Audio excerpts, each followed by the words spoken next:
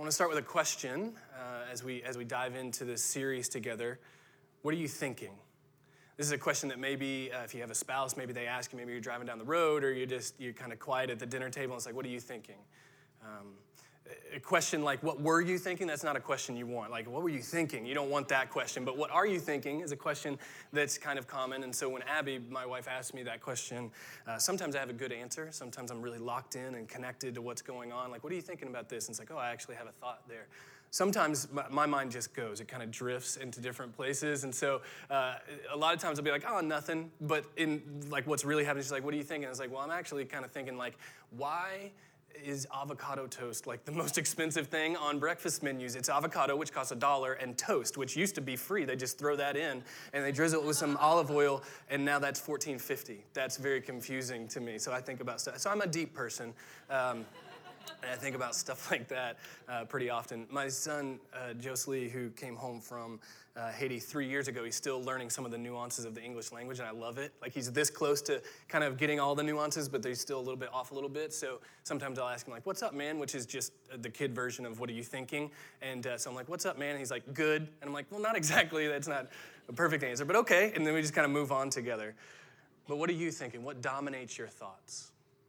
Last week at Easter, we looked at how Jesus made the claim that he's the resurrection and the life, or as we looked at in another translation, I'm the guy that makes people come alive and stay alive.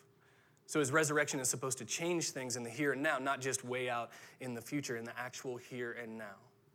But if he's the guy that makes people come alive and stay alive, how are we supposed to live? Like, if we have this life now, what is it supposed to look like? What's the best way then to come alive? The Bible has a word for it. The Bible actually has a word for the best way to come alive and stay alive, and the word is holy.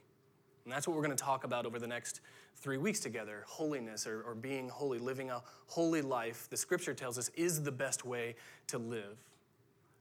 But holy or holiness, that's kind of a churchy word. So what does that mean? It's pretty simple what it means. It means to be set apart. But not just different and set apart for a purpose. So you're different on purpose. That's what it means to be holy. This is what God calls his people to. He's long called his people to. John Oswald, who wrote this great book called To Be Holy, says, here then is the goal of salvation, the salvation that God has always offered, the salvation that he brings into fullness through Christ. Here's the goal of salvation, that God's people should be holy, that they should share his character. Jesus was once asked, what's the best way to live?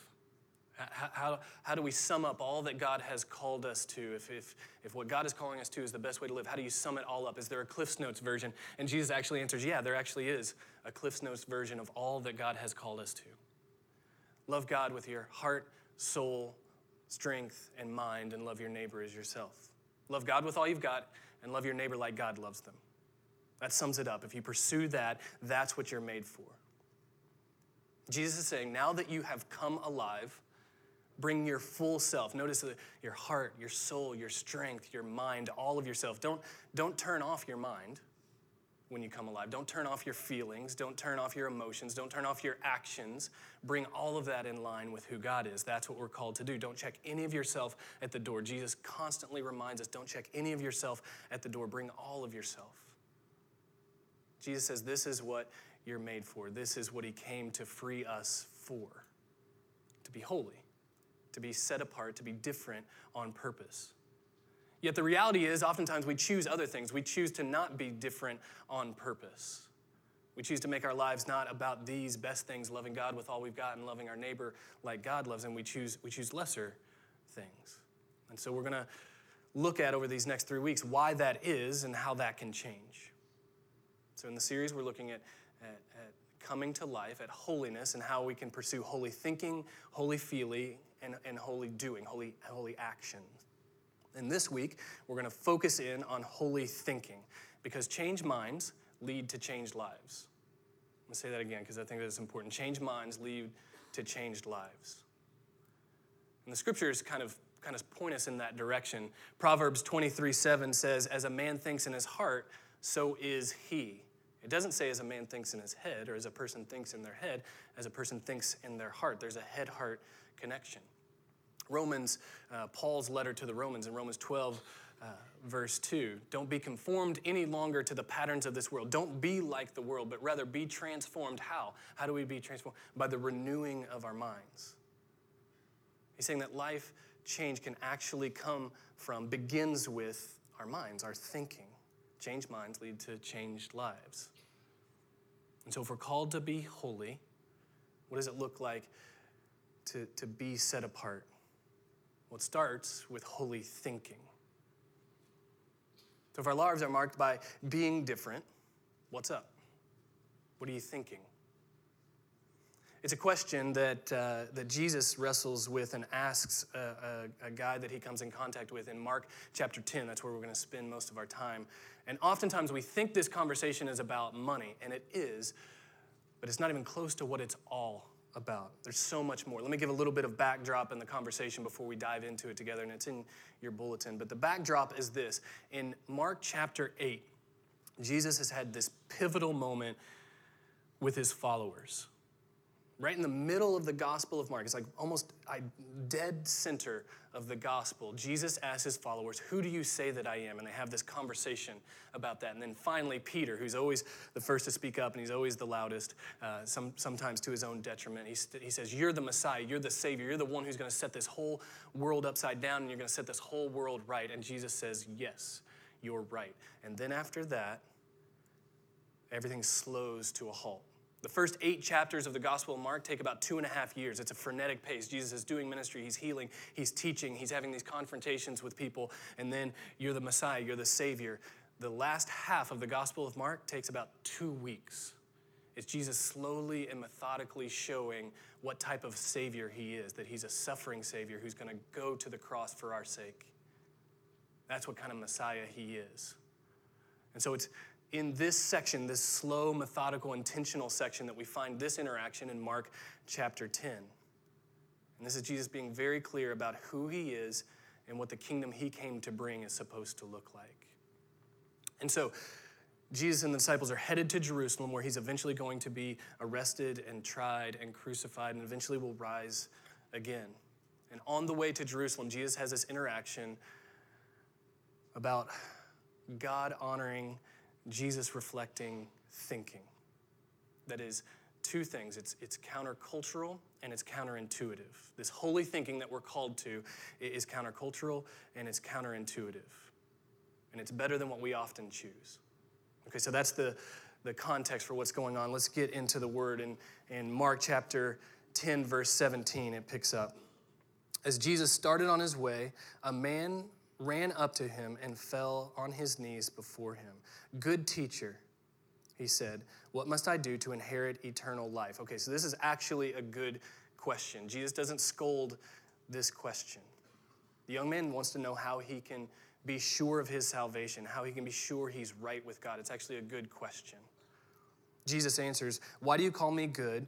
No one is good except for God alone. This is probably Jesus probing for who this guy who's come up to him, who he thinks he is. Do you think I'm just a good teacher, a good moral person, or do you think I'm actually God? Because only God is good, but you call me good. So he's probably probing there a little bit. You know the commandments, Jesus continues. You shall not murder. You shall not commit adultery. You shall not steal. You shall not give false testimony. You shall not defraud. Honor your father and mother. Teacher, he declared, all of these I have kept since I was a boy. Jesus looked at him and loved him. One thing you lack, he said, go sell everything you have and give it to the poor, and you will have treasure in heaven. Then come and follow me. At this, the man's face fell. He went away sad because he had great wealth. So we know that he's a young guy, and we know that he's wealthy. Jesus looked around and said to his disciples, how hard is it for the rich to enter the kingdom of God? The disciples were amazed at his words, but Jesus said again, children, how hard is it to enter the kingdom of God? It is easier for a camel to go through the eye of a needle than for someone who is rich to enter the kingdom of God. The disciples were even more amazed, and they said to one another, who then can be saved? It's the same question the young guy comes and asks Jesus. How can we know? How can we be saved then? What's the requirement? Jesus looked at them and said, with man, it's actually impossible, but not with God. All things are possible with God. Then Peter spoke up, like he does. We've left everything to follow you.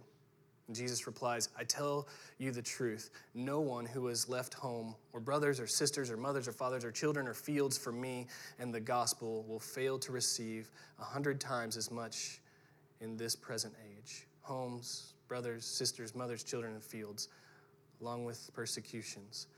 And in the age to come, eternal life. Clue in on this, but many who are first will be last, and the last will be first. All right, there's so much here. We don't have time to get into all of it, but let's focus on this. This man asked the right question. How can I be near God? Or a different way of asking it, how can I reflect his character? How can I look like God in this world?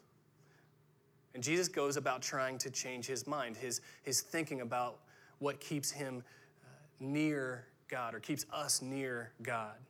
And he gives action steps. He does give an action step, and oftentimes we clue in on that. But what he's after is what this guy thinks in his heart about himself and about others. All right, so let me just pause here for a second and just say, I know some of you are already on the verge of checking out because you're like, I get it, we're talking about a rich young ruler, wealthy guy, but I'm not rich. This isn't a sermon for me. Maybe somebody else beside me needs this, and so that's great. But if you make more than $2 a day, you're in the top 5% of wealthy people in the world. And Jesus was homeless. And so you probably qualify as someone who would be wealthy and therefore someone that Jesus would have this conversation with. So don't check out. And let me say this as well, as just to kind of set this clear. Work matters, right? It's part of our design. It's part of God's good plan. It's part of his good intention. Before there was any fall, there was work. God said, move my good creation forward. So work is good. But we as a culture, and particularly as individuals, we've bought into this idea. And here's where the problem is. We bought into this idea that what we produce, and subsequently what we can own, is directly proportional to our value. The increased production equals increased safety. If I do more, I'm worth more, and I earn more, and therefore I can rest more. And if I earn less, I can't rest at all until I earn more, to own more, to have more safety. And maybe you wonder if this is an issue for you. I think a lot of times I think this isn't an issue for me. I have a good work-life balance. I don't think too much about my possessions. I don't hold on too tightly to them. I'm not dominated by that. I don't need my work to validate me. It's good work, but I don't need it to validate me. I think I've got it in balance. But around a year ago, I was eating breakfast with Jocelyn that I told you about earlier. And the kids were getting ready to head off to school, and I was getting ready to head off to work. And Jocelyn, he was 7 at the time, he says, Dad, are you going to work today? I was like, yeah, I'm going to work today. He's like, you going to church? I'm like, yeah, I'm going to church, buddy. And then he says this. He says, so when you go there, are you just going to, like, sit there? And I launch into this tirade, and I'm not joking about it. It was a tirade about, no, I am very important, and I have so many important things to do. And I start listing out my calendar. I actually pulled my phone out, and it was like, I got this meeting, I have this meeting, I got to write. This is an important thing that I have to do. And I think he was just trying to connect with me. But I was personally offended that a 7-year-old didn't think I was valuable. So if you're wondering, if you're like, do I have too much like stock in what I do? Just have a 7-year-old ask you, hey, when you go to work, are you just going to like sit there and see how you respond? I gave that response because I was nervous that a 7-year-old didn't think my work mattered. Right? That I wasn't valuable enough, that I wasn't contributing enough. And I did that. And if you're like me, we do things like this because some of our identity, some of our value, some of our worth gets tied up in our work and what we can produce and achieve and own. But the problem is, and Jesus knew this, that's why he said to this young, wealthy guy, the things that he did, what we can accomplish and what we can accumulate are actually not great things to hold on to or to build our lives around. They're just not that great because they make a promise they can't deliver on. I've shared some of these statistics before, but I just think they're so illuminating. Compared to 55 years ago, Americans own twice as many cars, eat out twice as much per person. As a nation, we fill 1.8 billion, that's billion with a B, square feet of personal storage space. That's storage for the stuff we own, but we don't have room for. The median income in the U.S. has reached a record high, $59,000 per year. Yet, 14% of people who make $75,000 a year or more in America feel underemployed, a designation that's usually reserved for people who make about half that amount. And there's 16 million people in the U.S. who have some form of depressive or depression-type episodes. And let me say this, if you're struggling, if you're hurting, please don't go through it alone. Please tell someone if you're struggling. Let me know, let someone know, let us help, let us be part of caring for you. But what these statistics tell us, in the words of David Meyer, who wrote is a great book, The American Paradox. Compared to our grandparents, we've grown up with much more affluence, slightly less happiness, and much greater risk of depression. Our becoming much better off over the last 4 decades has not been accompanied by one iota of increased subjective well-being. Not one iota of increased subjective well-being. Why not? Because even if our culture tells us to go after this, to buy this, to consume this, and you'll feel happy because you'll be fulfilled and you'll find life, just watch any commercial. That's what it's built on. Even though our culture tells us that there are things that promise life, but they don't deliver.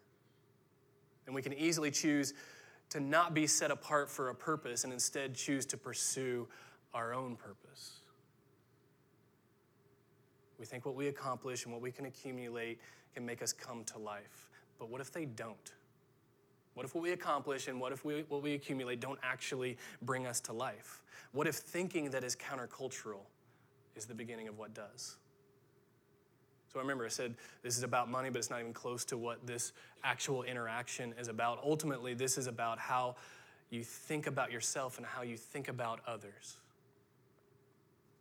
How freeing would it be if we measured life not by how much we can accumulate, which both the scriptures and social sciences tell us that's not actually where life is found, but rather we measured life by how much we turn the world upside down in love.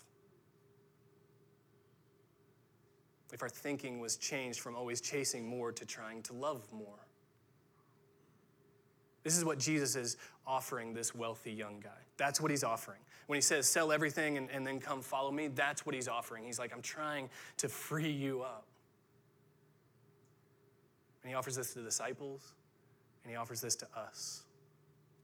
Change your minds about the best way to live because there's freedom there. Jesus is inviting this young man and the disciples and us to change our minds because he knows that changed minds lead to changed lives.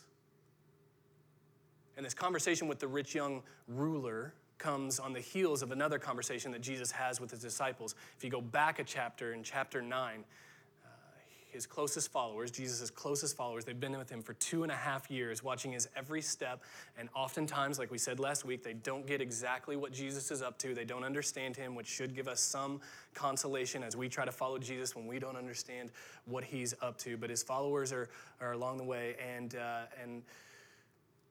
they sit down at a house, Jesus and his followers, and Jesus is like, hey, what were you guys talking about on the road back there? And I actually love this because the disciples like, nothing.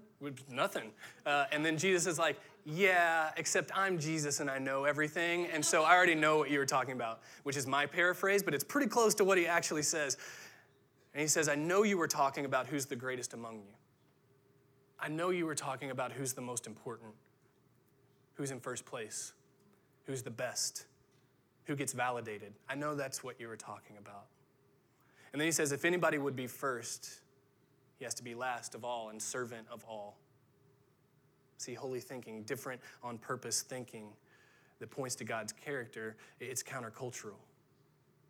But it's also counterintuitive. It's upside down. You ever been driving down the road and you're in a hurry, right? There's 3 lanes of traffic or whatever. And then it just grinds to a stop. And all of a sudden you're like, oh man, this is awful. But there's this one lane over here that's just moving right along. And you're like, man, I need to be in that lane. Even though you see a sign that says in a quarter mile, this lane ends. You're like, I should get over there. That's probably where I need to go. It's counterintuitive to say, you know what? It might be best for me and others to actually stay in this lane so that we can get traffic moving because I know that sign is probably right. And those people are probably wrong. So if you're the person that gets over, just take that for what it's worth. But it's counterintuitive thinking, but this is what Jesus is talking about. It's the kind of thinking that Jesus talks about over and over and over again. It may seem easier or better or faster to move one way, but there's a better way where everyone gets moving together. His teaching are full of this counterintuitive thinking. Being last is better than being first. But many who are first will be last, and the last first, Mark 10. Serving is better than being served. If anyone would be first, he must be last and be servant of all, Mark 9. You see, these are bookends here. Mark is the shortest gospel. And so anytime Mark has these repetitive type themes that are coming up, they must be important because he doesn't mince words. He doesn't waste words. This is clearly at the heart of what Jesus is teaching. There are other counterintuitive teachings of Jesus. Submission is actually better than control. Not my will, but yours be done, God, Luke 22. Humility is better than exaltation. Whoever humbles himself will be exalted, Matthew 23. Giving is better than receiving. Give, and it will be given to you, Luke 6. Sacrifice is better than safety. Whoever loses his life will actually save it, Luke 9. And heavenly treasures are better than earthly treasures. Give to the poor, and you'll have treasures in heaven, Luke 10. All of these help us let loose of what we can hold on to gain what we can't earn, life. We try to hold on to these things, but this counterintuitive thinking says let go of it and you'll actually gain the thing you're after. You'll actually gain life. This is how you come alive and stay alive, thinking that is countercultural and thinking that is counterintuitive.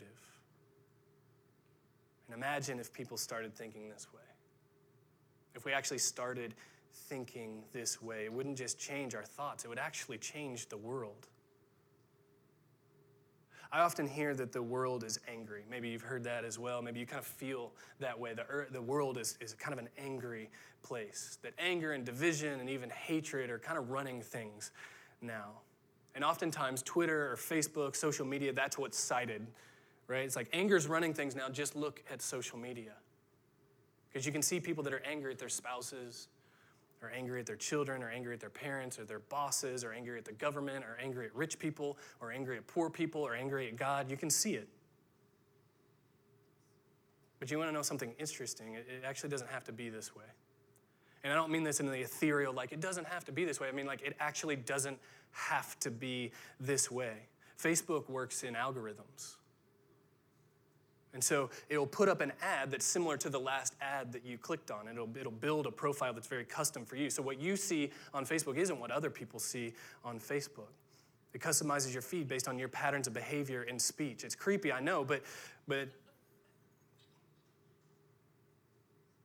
it will show you more of what you engage in more, and it will show you less of what you engage in less. And so if negativity and anger is something that you're like, see, it's running things. It actually might be one of the greatest litmus tests on whether or not our thinking is countercultural and counterintuitive. We can just check our feeds. If it looks like anger and consumerism and only previews of the next blockbuster movie and no humility or joy or sacrifice or hope or love, it might just be a mirror. Remember what Jesus said in verse 21 to this guy that comes up to him. What do I have to do to inherit an eternal life? And he says, look, you know the commandments, right? And he's like, yeah, I know the commandments. I've lived them all. And he's like, one more thing you lack. You're gripping on too tightly to your wealth. You're making it what you're about. So you're actually going to have to let loose of that and follow me. That's where life is going to be found. That's how you get near God. Remember, it says Jesus looked at the young man and he loved him. He isn't outing him to try to hurt him. He's outing him to free him. By changing his mind about where he can find life. Jesus was asking this young man, he's asking us to think of himself and people around him in a way that is countercultural, in a way that is counterintuitive. You think holding on to these things will bring you life, but they don't. And so if we followed him in our workplace. And I want to get as practical as we can about this countercultural and counterintuitive thinking as we close. If we followed him in our workplace and actively sacrificed to support others rather than only chose the safe route as a mean of advancement for ourselves. If in our marriages we said, you know what, the call, the challenge, what I'm about, what I'm for, what I need to make my life about is out serving my spouse. That's what I'm called to. That's what the scriptures call me to. That's my job, is to outserve my spouse. If in our neighborhoods we said, you know what, I'm gonna risk for the people around me. I'm gonna try to get to know them so I can be in a position to serve them if they're in need, rather than seeing our time as our own and everybody else gets pushed out. If with our free time, we didn't look for ways to numb out or beat others down on social media, but we looked for ways to build others up. Actually, actively did that counter-cultural thinking. If with our time and our money, we looked for ways to care for others, we'd see life and we'd see freedom.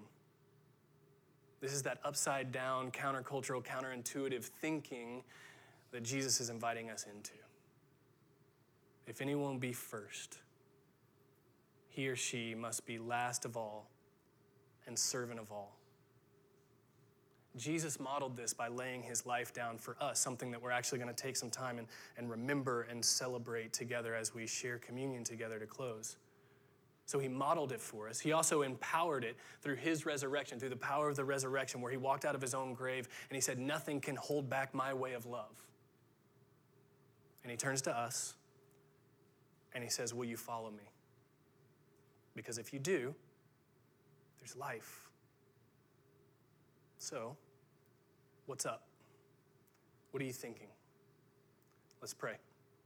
Father God, thanks for this challenge. Thank you that every time you challenge us, it comes with your loving care. You don't out us to shame us. You don't out us to kick us off the team. You out us because you love us. You convict us. You open our eyes so that we might move toward you because you love us, because you want us to come to life.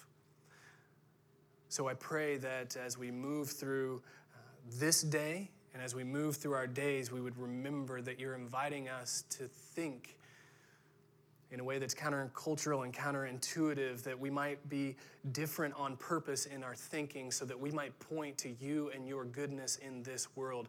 People might actually be interested in who you are by how we think.